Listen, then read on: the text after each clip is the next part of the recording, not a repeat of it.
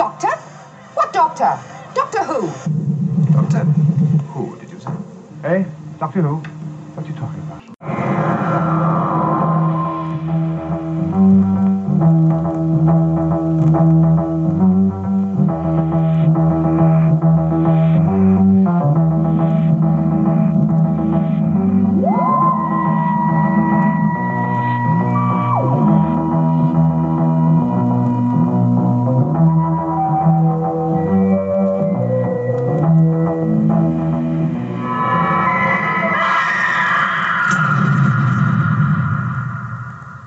Is that all gibberish, or do you really know what you're talking about?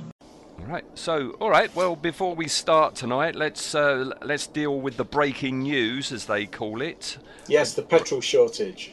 Oh, sorry. No, something far more alarming Yes. to some, wonderful to others, and that's RTD coming back to the show. Yeah. I saw someone the other day that said RTD2 should be the name. It's like, oh, okay, that's clever. That's not bad, is it? Yeah. Yeah, I couldn't. I both couldn't believe it, and also can believe that they'd do it. I'm not sure what my feelings are, but I'm not. Everyone's going, oh my god, this is amazing. We're back to quality Who. I bet he'll bring back David Tennant. I bet he'll bring back Rowe. Yeah, no, he's not. There was a reason he left. His Doctor Who by the end of the Tennant era becomes so stale, and the fans hated it. And yet everyone's going, no, it's going to be the best thing ever. It's a weird thing. It's a step backwards, I feel. I don't. Surely there are other showrunners, Yeah. you know, that you can give a crack at it, rather than bringing someone back. Yeah. I mean, you want to move forward, don't you? You don't want to. Yeah. Because I think this either signifies that there's two ways of thinking about it. In it, they're either going, okay, he brought it back. He was a secure hand. We want Doctor Who to be back up in the ratings. Let's see what he can do with it. Which I don't think is the case, because at the moment the BBC doesn't seem to really care much about Doctor Who. Or the other thing is, no one else wants this. We don't want to put any thought into it. Get that bloke back that did it before. Yeah. That's my sort of gut feeling that what's happened. I don't know. I really don't know what to think. I do still think there's a case of buyer beware in this. Yes. Because I think I pretty much reckon that we can all guess who's going to be the next Doctor, and it'll be the gender fluid actor that was in his latest show, and it's like everyone's going, no, he wouldn't do that. I've got a horrible feeling it's going to be like, well, there's a pun. Instead of the Emperor's new clothes, the Emperor's Who clothes. Very good. Yeah. Yeah, everyone's going to be so ecstatic that he's back, and they won't be able to see what is right in front of them. I think this fits in with what we're reviewing tonight, because I think there's so many people are going to be going, whoever it is, it's not Chibnall. Rather than, is this person doing the best job or whatever. So I think you'll have that honeymoon period where people will try and convince you that whatever. I mean, it might be the best thing ever. It might be. I'd be happy if it was. But even if it's the worst stuff ever, people will go, no, it's better than it was, no matter what. And then I think you'll get about a year in, you'll get the fan backlash. Yeah. And then RTD will be like JNT. It's funny how a fandom works like that, because we had it with Star Wars, didn't we? That when each one of the new Star Wars sequel films came out, everybody loved it, and after about a year, they saw it in a new light and started attacking it. It's like when Force Awakens came out, and everyone was going, "Oh my God, Star Wars is back! It's not the prequels. This is the greatest thing ever." And then a few reviewers were sort of going, "Well, isn't it the same story as Star Wars?" Shut up! Yeah. It's introducing it to a new generation. These characters. I mean, look at the possibilities for Rey. Oh, these characters are great. Yeah, and now it's hate. I think the new ones are hated more than the prequels now, aren't they? People are going, well, perhaps George Lucas knew what he was doing. No, they were shit as well. Yes. Just because it's a different type of shit doesn't mean to say that the original shit isn't shitty. It's still shit. Yeah. Yeah. Oh well. Let's see. Let's see what happens in the next couple of years. Yeah, because this is Chibbers through and through, isn't it? This one we're doing tonight. Yes, and also, I mean, this story. I think for me, this is the quintessential New Who encapsulated for me in that this story is a boring, instantly forgettable story filled with unpleasant characters that irritate me. This is every problem I've got with New Who is in this story. That's some smell. What is it, garlic? Wait, everyone stop. Look, it's like the ground's moving. Finally, a big feast of lives. Nobody move. Don't let them touch you. I'll squeeze the life out of you. Yes, squeeze the life from all of you. The talk is to distract you. That's how they were designed in that laboratory. You can't save them. We smell your fear too, the strongest of all. Your fears? I've got a dozen lifetimes worth. A dozen lives. We'll take you first. Remember any facts, Ryan? As we climbed? It's lighter than air. Yes. Smells like garlic and lighter than air. That's right. And one other thing about it. But we'll all have to dig deep for that, right? What are you talking about? What are you doing? Shut up and dig, Abso. You lead, but you're scared too. For yourself and for others. Yeah, well, who isn't? Afraid of your own newness. We see deeper though. Further back. The timeless child. What did you just say? She doesn't know. What are you talking about? What can you see? We see what's hidden, even from yourself. The outcast, abandoned and unknown. I don't remember it. I know I watched it. I had vague memories of it when certain parts happened. It's like, oh, I do remember this. The new characters we meet in it, I took an instant disliking to, and I just didn't care about anything that was happening on screen. Yeah, I think you're right that this is sort of quintessential New Who in that it looks gorgeous. I think this is the most cinematic Doctor Who has ever got, and I think ever will be. So, like, the shots look great, and the what you're seeing looks good, but there's absolutely nothing of substance under it. No. And you're right. The regular cast members I think are good in this. You know, Graham's nice and that. But yeah, the three new characters we get. One of them, the male one is like trying to write him as this hard man, you know, Ray Winston type gangster with a heart of gold, and it just doesn't quite work. The female character is the sympathetic, gender fluid type character that you know is meant to be audience identification, and then you've got weirdly the evil, untrustworthy Arabian-looking guy. Yes. When he appears in his Arabian tent, Arabian music starts up, and it's like, yeah. No. Oh, all right. Well, let's talk about it then, because it was a surprise to me that we go straight into the credits. We've got no pre-credits anymore. Yeah, you don't. Well, yeah, because it's always a surprise when we hit Jodie Whittaker's era, because there's no pre-credits, and it always surprises me, and then I go, oh yeah, I like that. It's quite good. I don't like, I think straight in is much better.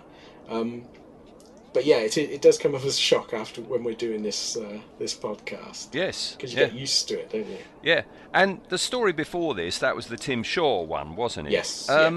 I don't remember them floating in space at the end of that story. Is that what happened? Right at the end, the Doctor's in the garage, and she's saying that she's built this thing that's going to bring the TARDIS to them, and then when she switches it on, instead of the TARDIS appearing, they all just appear in space in a very sort of Douglas Adams way. And that was the episode ending. Oh, I don't remember that, and we covered that. I was going to say, not that long ago, we covered it. It's nice that that's stuck in your mind, though. But yeah, we get this sort of, very, like I say, very Douglas Adams idea of being rescued from imminent death in space, an improbability factor So, whatever it is. yeah, improbability indeed. Are you telling me that they appear in space, and in the instant that they've got to still be alive, that's when the spaceship arrives? Yes, yeah. The chances of that, eh? Well, Douglas Adams made a huge thing of the improbability of it, and that was the only reason that worked is because he had invented the improbability drive, yeah, that rely and created these improbable events to get around this and poke fun at this sort of writing that is very improbable. Because also this goes a step further. It's not that a ship turns up and rescues them. It's that two ships turn up. Yes. And rescue half of them each. Yes, yeah, in that split second. Yeah. So, yeah, you've got Ryan and Graham in one with this gobby pilot, and then you've got the Doctor and Yaz picked up by the bloke. Yes. And then we've got something about there's a planet called Desolation which has moved.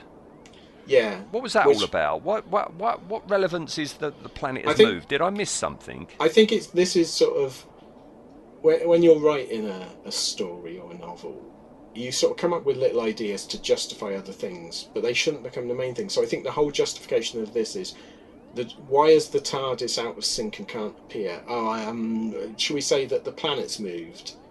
And I think that's the only justification, because it makes no sense, because they sort of mentioned that, it makes the race more difficult. But that's not what happens in a race. You don't hide the finish line or one of the waypoints. If you hide the finish line, where do you know where the finish line is? Exactly. It's a bit of a quandary, that, isn't it? Can you imagine if they, like the London Marathon, and everyone's running down one way and they've got we've put the finish line in Hackney. So it doesn't quite work. So the TARDIS, we later find out, is on this planet called Desolation, but it's on a loop and it keeps phasing in and out. Because the planet's moved, it can't get a grip or something. Right. Right. Okay. So if the planet hadn't moved, the TARDIS was beaming the four to the TARDIS. To the TARDIS, yes. Since when can the TARDIS beam people to it? It hasn't got teleport. No.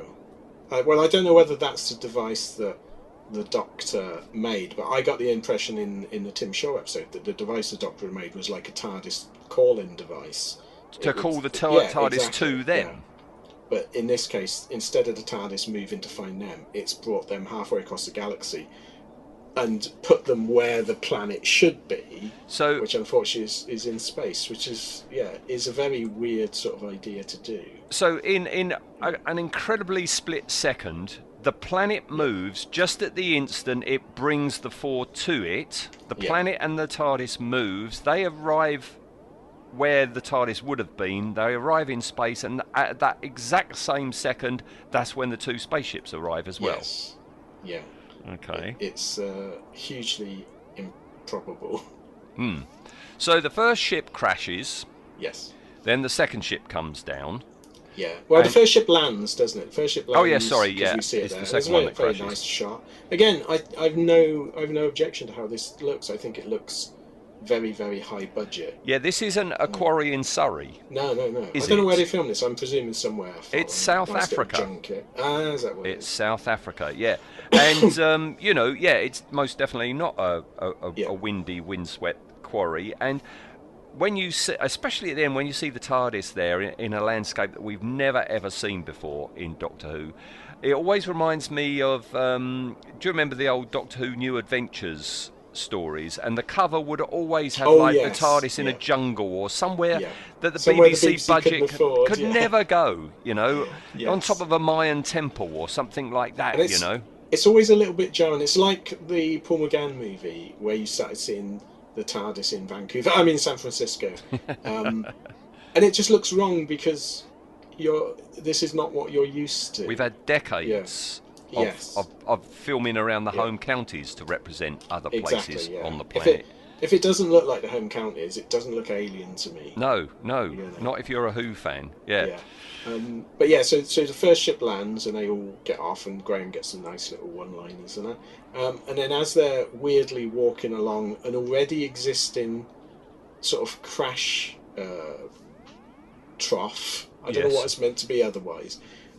We do get a really nice sequence of the ship appearing and coming down. It's barreling towards it. Yeah. And the interior of the ship I thought was nice, but very alien again. That's what they're going for, Yeah, isn't it? It's the alien look. But yeah, the planet's called Desolation for some reason, presumably because It's I wonder if that is a homage to sort of Terry Nation's planet naming.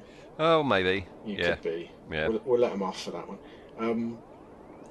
And then the ship crashes, just misses, and this isn't just unique to Doctor Who, but whenever something's coming down to crash and it's coming down on a vertical path, moving horizontally forwards, everyone always runs with the craft. No, run under it. Yes. Yeah. It's gone over you at that point. Yeah. Go towards it. Yeah. Yeah. Yeah.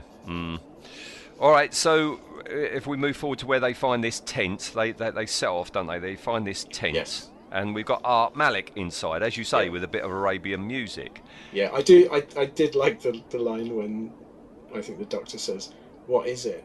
and the guy goes, "It's a tent." I thought, okay, I like that. That's on the nose. Yeah, but is it? It's all a hologram. It's all a hologram. I thought only he was a hologram, because at one point they go over and pick up some stuff from a table. So I don't know whether it was all meant to be a hologram or what, but he's certainly a hologram. Well, at the end, he leaves with the two pilots and the tent. So perhaps the tent was there, and I'm not sure. But yeah, we go inside and we get this very sort of on the nose Arabian music. It would be the equivalent of we meet a Chinese character and you get the no. Yeah, I know. It's like no, don't do that. No. So this also bloke, because he's vaguely Arab looking, he's immediately portrayed as untrustworthy. Yes. Yep. I don't know who he is. What is his name? Malik. Yeah, I know it's Art Malik, but what's his character's name? Did he? Character, name? no idea. Because he's behind this rally, isn't he? He's arranging. I mean, they say it's like the Paris Dakar rally, but I don't quite understand his motivation. He says he's got a load of money, so he's passing it on somehow to. Why don't he just help these people? Why does he make them do a rally? Because there's 4,000 who starts it, and these two, rather irritating people are all that's left. They're the finalists, aren't they? Yes. And luckily we've missed the 3,998 other people getting killed. Yeah. I mean, they're there for the final challenge, but we don't know actually what all the other challenges were. Rather anticlimactically, Art Malik's character's name is Lin. Lin? Yeah, L-L-I-N. Oh, Now I can't help but think of him as Lin, L-Y-N. Yeah. It's Lin. Oh. It's Lin from the tent department. Yeah, Lin. Tent Lin. Yeah, Tent Lin. It's the only time that this script could be described as intense, though. So, it is. That is the only part of of this show that is. Yeah. Did you do you remember anything that Yasmin does in this episode? I've looked at my notes and I can't think of anything that she does. No. Yet again. Yeah, yet again, no idea. We do get one thing that I thought was going to go on and be relevant, but then they never make mention of it again. Graham, or one of them, it might have been Yasmin, perhaps that's what she did, points out that how can they understand these people if they're aliens? And the Doctor looks on the back of their neck and says, medical implant that lets you... Babelfish. It's just Douglas Adams. That lets you understand it. And I thought, okay, I wonder if that's going to be used throughout the series. But no, never mentioned again. Right. Okay. Bit of lazy script in there. Yeah. The script also has it that this final challenge is the first to get to the Ghost Monument. Yes. Which appears every 1,000 revolutions. Yes. And then we get the reveal that it's actually the TARDIS. Yeah. I don't know, because normally when you say revolutions, you mean like a planetary revolution, but I'm presuming they're meaning like years rather than days. So are they on about the planet revolves around the sun once? That's a revolution? I don't know. It's a bit confusing. But you get the feeling this Ghost Monument is now a sort of a legendary thing. So I imagine it's been there for millions of years, appearing on this planet. But it's the TARDIS. The Ghost Monument is the TARDIS. Is the TARDIS, or is it the building that? No, it's the TARDIS. So I imagine it's been stuck in this time loop. But then when was the planet moved? Because they say the only reason it can't appear is because. So moving the planet, did that mean that it immediately got sent back millions of years, or? Well, it might not have been there for a very long time, because they do say it phases in and out of a loop. Yeah. So, it might only be a couple of days for the TARDIS. Well, that's true, I suppose, yeah. Time is relative and all that sort of stuff. But yeah, they call this the Rally of the 12th Galaxy.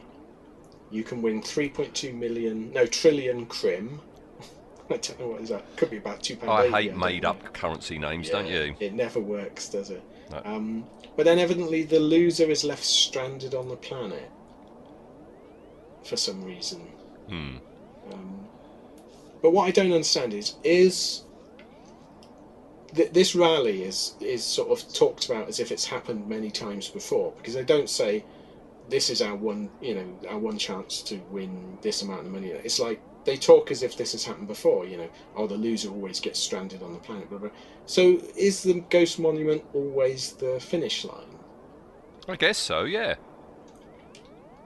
But you would think that if this is known about, that this is the finish line, wouldn't you scout the planet out or something beforehand, before entering? Yes. Unless you're not given the opportunity, maybe the last challenge before this is the location, and that's why the planet keeps moving. Maybe. Yeah. Oh, that could be. That's not a bad point. That could be it. How do you move a planet? I don't know, a very big pickup truck. Well, didn't the Doctor move the Earth using the TARDIS? Yeah. Towing it, didn't he? Yeah. So the Ghost Monument is the TARDIS. Yes. Why is it called a Ghost Monument then? I presume because it fades in and out and it doesn't look very corporeal, does it? It doesn't look like a monument. It's a blue box. Well, I don't. Yeah. I was going to say we don't know what the monuments might look like on this planet, but we know exactly what their buildings look like. So we've seen a load and they're fairly normal.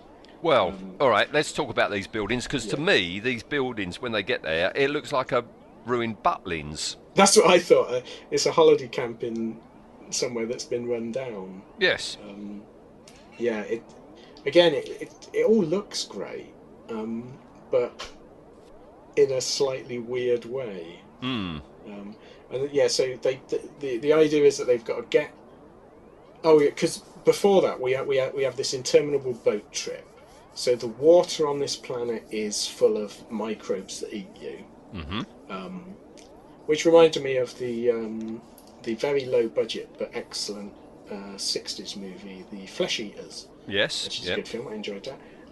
But that never goes anywhere. I was thinking, someone's going to fall in. Someone's going to put their arm in and come out with this. No, nothing. So I don't know what the point of that really was, other than that this planet is dangerous.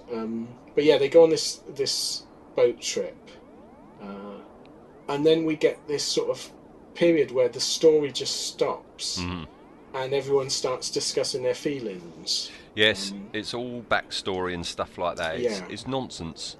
Yeah, it's very clumsily handled, and I do like the bit where Graham and Ryan volunteer, says, "Oh, we can repair an engine." I said, "Oh, can you? Because you're a bus driver."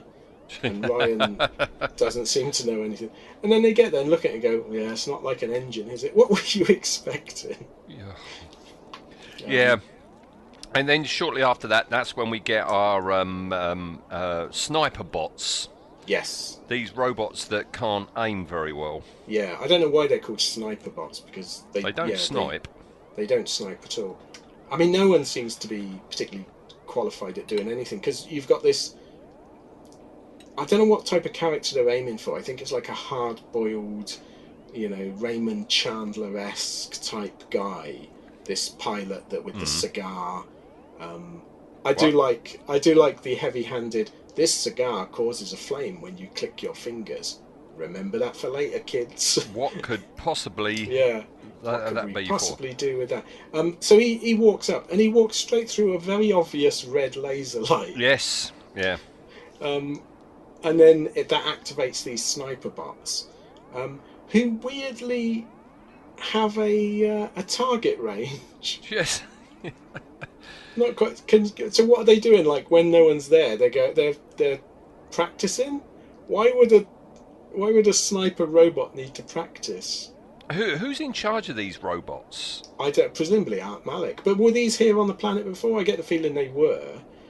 Because we eventually find out that this planet was attacked by the Tim Shaw's people, don't we? Yeah, who forced scientists to make weapons. They weaponized everything. So they built the robots. Yeah. If I'd have been the Tim Shaw's people, I'd have asked for my money back. Yeah. We've designed these amazing robots that can shoot everything.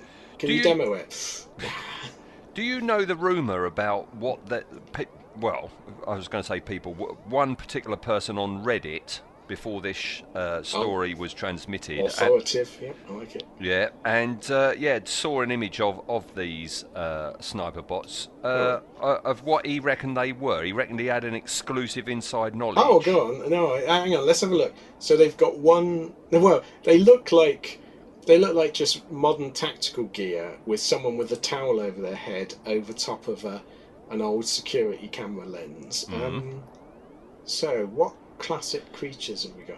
The only one I can think of with one eye is Alpha Centauri, but that would be strange. No, what did they think they were? Apparently, the rumour, the exclusive he had, is these are pure strain Sontarans. Okay. Yeah.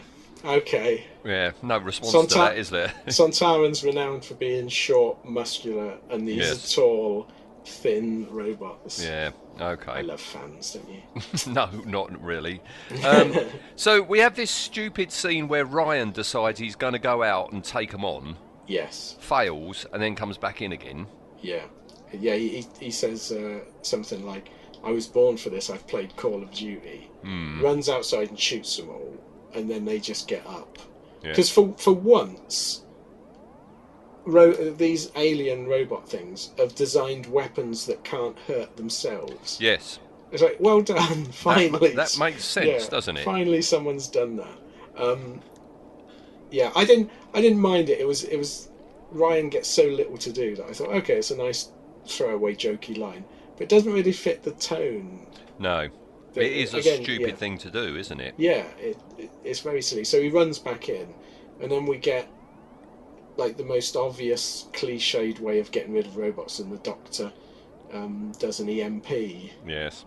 And they all go, "What was that? What's that?" And she has to explain what an EMP is to him. And it's like, Ryan, you've played Call of Duty, mate. One of the weapons is an EMP.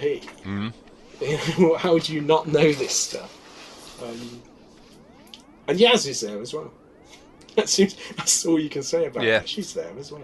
Graham doesn't do much apart from put on a pair of sunglasses, really. Yeah, he gets a couple of nice little one-liners, but then doesn't really do anything. It's a bit of a waste for him. Because I still maintain he's the strongest thing in this era. Yes, I agree with you. 100%. He would have made a great Doctor. I would have watched that. Well, you never know, RTD. Well, it could be. Let's bring everyone back. He might be doing it. What would you do if he brought back Tom Baker as the Doctor? It would kill him. It would absolutely. It wouldn't make it through the first episode recording, but... What about if he brought back John Barrowman as the Doctor? Well, do you know what? If they brought back John Barrowman, I hope they do bring John Barrowman back as Captain Jack. Well, he is an RTD creation, isn't he? Yeah. So I hope they do. But as the Doctor, I don't know. I don't know who I'd want to see play the Doctor. Well, actually, I do know. Michael Sheen would be my ideal choice to play the Doctor. Do you know whose mine is? Who's that? Caroline Munro. Yeah, that's true. Right. All right, so that's when they You'd find... have to buy the discs then. Oh, I would. Boy, would I. I'd get a 4K TV and everything. Would you? Yeah.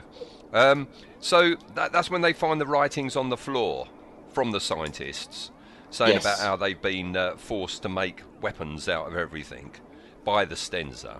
Yeah, why have they written it on the floor in massive, great big letters like that? That the Stenza could easily read. Yeah. Well, I sort of think that's the sort of thing you hide somewhere in it, or write on a document, as opposed to massive great big letters on the floor. So it shoehorns in part of the story, I suppose, that this, because the Doctor for some reason keeps making this thing about saying the mystery, forget the race, the mystery is what happened to this planet. There's a deep mystery here, and then it's like, oh, it's not a mystery at all, is it? No. And it doesn't do anything. It doesn't add to anything. But yeah, the Stenza. This is the Stenza's weapon creation dump. Yes. And they force the people on the planet to make weapons for them, including Cloth. Yes. Which is basically our adversary of the week. Our adversary, yes. Who, I apologise, I'd forgotten, only appears for about 4.2 nanoseconds. Yes, and basically are rags that can float in the air. Yes, they're sentient rags. That I couldn't quite work out what their backstory was, because the Doctor says, oh, they've been designed to mop up the wounded. I was like, what wounded? Was there a lot of wounded? I don't know. That's a good point, because you see the rags throughout the place, or in the sand, and you think that they're just, Yeah, just rags. Yeah. Just rags. But they are sentient. Yeah, they're sentient creatures. Although they're sentient creatures that the Doctor's happy to burn to death. A bit cruel. But yeah, they go over the face of the annoying fat man. Whose name? I've no idea what his name is. What was his name? Let's have a look. Annoying fat His name was Epzo. Oh my god. It's So I choked on my food then. Yeah, it's like something out of a 1960s Doctor Who annual, isn't it? Epzo. The Doctor met Epzo. Not even Terry would write that. No. Terry would have called him Tarrant, I think. Yeah, Epzo Tarrant. Epzo Tarrant, yeah. So prototype Tarrant. He goes and lays down. I can't remember why. He's tired or something. And these rags attack him and try and kill him. And I think that's why the Doctor thinks that they get rid of the wounded. How? I don't know. They can't eat them. They haven't got mouths. Yeah. It doesn't seem. I think this weapons production plant, they're not very good at their job, are they? Because they've created sniper bots that can't shoot straight, and their main weapon is an oily rag that smothers people. Yes. But is highly flammable. And presumably all these things have killed everything on that planet. That's why it's desolate. It's wiped out every living thing on the planet, other than the microbes in the water. Okay. Birds, everything. I don't know how they've wiped out the birds, to be fair. I don't know. Weirdly, their voice, I thought, that's a familiar voice, so I looked it up, and it's Ian Gelder playing the voice. Who's Ian Gelder? He was in... I've actually met him. He was in Game of Thrones. He played one of the characters. There's so many characters in there. A good actor. But he only does like about 3 lines. Maybe got paid well. Yeah. My question is, how can they talk if they haven't got mouths? Rags can't talk. Well, there's a T-shirt there. I think that's true of a lot of Doctor Who monsters, though, isn't it? I mean, we had that with the Fisher King last week. Yeah. He had a naughty lady garden on his face, didn't he? He did. And he could talk. True. And these rags, so they go through these tunnels that can lead them straight to the Ghost Monument without any faffing about in that Butlins. And they come up, and the rags are surrounding them in a very CGI way. The rags are surrounding them. I mean, that sums it up. Really, all these phrases we're coming out with tonight. Oh, good grief! Yeah. So the rags are surrounding them, and the rags, evidently, part of what they do, even though they didn't do it with the other guy, but part of what they do is they sap your will by being a bit sarcastic. Which, to be fair, if I was designing a weapon, I'd invent the sarcasm rag. I think that's a good thing. There's another T-shirt. That's another T-shirt. And they say to the Doctor, and this is either very forward planning by Chris Chibnall, or it's a throwaway line that he then had to justify. But they describe the Doctor as a timeless child, the orphan with no family or something like that. And she gets a bit upset. But then they realise they smell, and they realise they've got not propane, some inflammable gas. Oh, what was it? What is it? Yeah. Yeah. I forget now. But Ryan recognised it because he did a YTS course, scheme. Yeah. And he knows it's flammable. Because to be fair, they got to give him something to do. I don't know why they didn't give that line to Yaz though. She literally does nothing in this. No. So they realise, and I do love that the Doctor says, dig a hole, and they each scrape out about a centimetre of earth and lay down. And then because this gas is lighter than air, it's above them, and they throw up the cigar that you then click your fingers and it ignites. That doesn't seem a safe cigar, does it? That anything that sounds like a clicking finger is going to make it explode in your pocket. Yeah. It's not thought through, is it? It's not well thought through. So that ignites all the dangerous rags, and they're gone. And it's like, oh god, we ain't going to have much to talk about. And then they just walk to where the ghost monument is, and the tent's there. Yeah. And yes, Arab art is in there as well. Yes, yeah, old Lynn. Mm. Oh dear. Yeah, he's there, and the two race people are threatening each other, and the Doctor basically says, why don't you just join forces? So they go down and say, we're joint winners.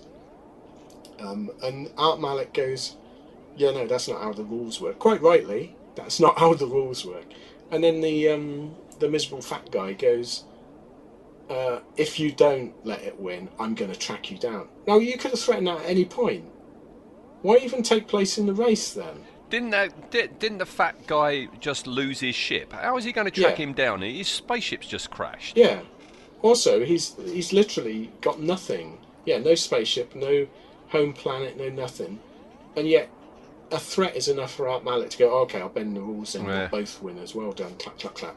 And then another line that I thought was quite nice was when the Doctor says, you're going to take us away? And he goes, no, and just disappears. Yeah, that's all right. And then they all go, leaving the four of them stranded. Yeah. That's all right. I don't mind that. Yeah. And then, so they wander up the road to see this ghost monument. And because they know by now it's a TARDIS, don't they? They saw yes. I thought that was a bit strange to solve that right at the beginning. I would have left it where they've no idea and they just wander up and then see the TARDIS. Yeah. A bit of a surprise. It's quite a nice scene when the Doctor sees TARDIS. There's a nice bit of emotional acting from Jodie Whittaker. I like that. Of course, there's no emotional impact for the others because they've never seen the TARDIS. Well, Graham recognises it's a police box because he's old enough to remember them. Yeah, he's an old git. So yeah, he recognises it's a police box, and the Doctor says, "No, that's my ship," sort of thing. She does something with the Sonic and says, "Come to Daddy." Oh no, I mean Mummy. And the TARDIS just appears, and it's not like it's a chore at all, is it? No. There was zero effort. Yeah, zero effort, and the TARDIS is there, and then she goes up to it and says, "Oh, you've redesigned yourself," and then we go in and get the first look at the console room, the new one, and I remember at the time being very disappointed with that. Okay. I thought it was like not my favourite. All right. I don't think any of the console rooms have been particularly good since New Who came back. So I mean, out of all the new TARDISi that we've seen. Which one do you reckon is your favourite from the different Doctors? I think the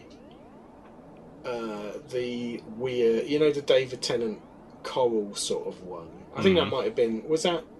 No, because it changed when Eccleston did it. He had a more sort of industrial-looking one, didn't he? And then Matt Smith's one looked like a sort of just metal working. Yeah, I think the coral one.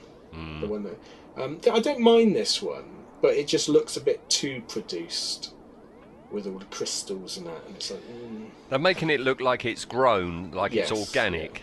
I mean, the time rotor now isn't a column anymore, is No, it? it's crystals. It's all crystals. Yeah. What I don't like about any of these TARDISes, again, because we've had decades of, the original Who, is I don't like it being all open like this, and you can see underneath and stuff like that. I want it to be a white room with roundels on it. Yeah, I do. I want it to be futuristic, not look like it's been cobbled together in a sort of steampunk way. I'm sick of steampunk, to be honest. So am I. It's had its day. It has. But also, what I really can't abide in all these incarnations of the new TARDIS is on the console, where you've got all the comedy bits like the bicycle pump and the telephone, and here we've got a sand timer and we've got a biscuit dispenser. Yeah, the biscuit dispenser's just, again, oh Jesus. And also the fact that there's a little spinning clear resin TARDIS. Yeah, Why? a police box. Yeah, well, I don't understand. So if the chameleon circuit was fixed, would that change? Yeah. I mean, the whole idea of this being a machine is just gone, isn't it, now? It's like you say, it's a living thing, it's grown, it's got a personality. It's like, oh, God. It's the wife, it's the Doctor's wife. Yeah, Doctor's wife, yeah. Yeah, oh dear. And that's basically where it ends, doesn't it? You know, she's back with her TARDIS, and let's go off on an adventure. Yeah. Yeah, this is a very forgettable episode, this one. I don't think it's ever going to appear in anyone's favourites list, is it? Like I say, it looks gorgeous. It looks so cinematic. Yeah. But there's nothing... The fact that they stop, like, for a 10-minute chat, and there's not much story anyway. It's like, oh, come on. Can you imagine if this story was actually filmed in an abandoned butlin somewhere in Wales? I think it would be better for it. It wouldn't look gorgeous, though. No, it wouldn't look gorgeous, but it would have left you time... Because I think what they've done is... They've gone for style over substance, haven't they? They've gone, don't worry about the story. Look at this amazingness. Yeah. We'll have lots of sweeping shots of the desert, like Lawrence of Arabia. We do this. Whereas I think if it was filmed in a wet Welsh holiday camp, you probably would have had to write a story round it. Well, you could have had some Bannerman in it then, couldn't you? That's the thing. You could have some dead Bannerman covered in rags. Yeah. Well, this would have been an ideal... I suppose the budget probably wouldn't have stretched it, but this would have been an ideal one to be like a Keys of Marinus style. Every 5 minutes a new thing. This is a race across the planet, blah, blah, blah. You could have had a really nice story of it, but it's just there's no threat to it. No. And it's like they're constantly saying, we've got to get there, we're in a hurry. And they're just walking slowly everywhere. Yep. And then stop, have a chat. Walk a bit more slow. Stop, have a chat. There's no urgency to any of it. It's just boring. Yeah. I think that it is a boring episode. Yeah. It's pure filler. Yes. It's got, like I say, it's got a couple of things that I do like about it. I like the scene where the Doctor sees the TARDIS, and it's really nicely acted. There's a couple of good one-liners, and it looks amazing, but it's got no rewatch value whatsoever. No, and I think that's why I forgot it. I think so, yeah.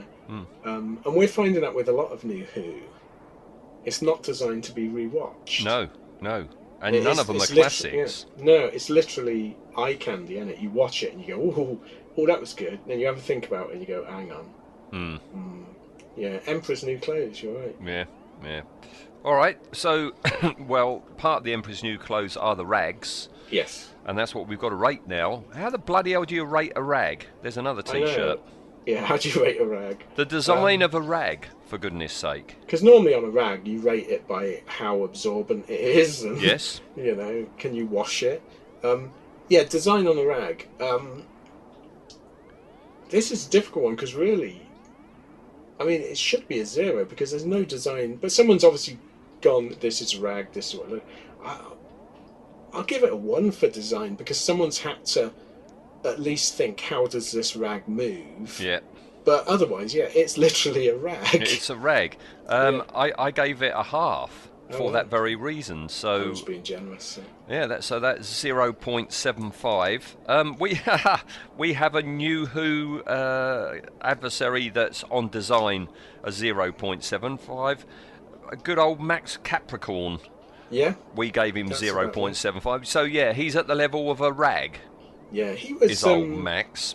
The actor who played him was in something the other day, and Oh, he's was much older. Yeah, so it's like something modern. And I was saying to Anne, "Who is that? I recognise him from somewhere. Yeah. And then she looked at him. She goes, "Oh, he was in Doctor Who once." So, "Oh, who did he play?" Max Capricorn. It's like, "Oh, We God." spent an hour talking about him. Yeah. All right, how effective is this rag? I like the voice. Mm-hmm. I think the voice is good.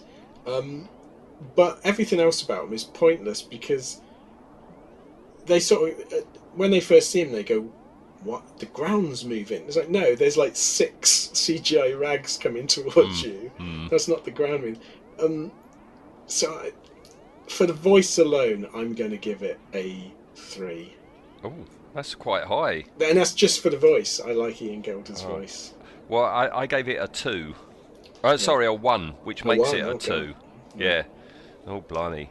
So that's a final adversary rating of 1.375. Oh, God, that's getting complicated. So we're going to have to call that 1.4. We'll call it 1.4. 1.4, yeah. I think we'll round it up to 1.4. And 1. It's got to have something going for it in its life, hasn't it, this rag? This rag. Oh.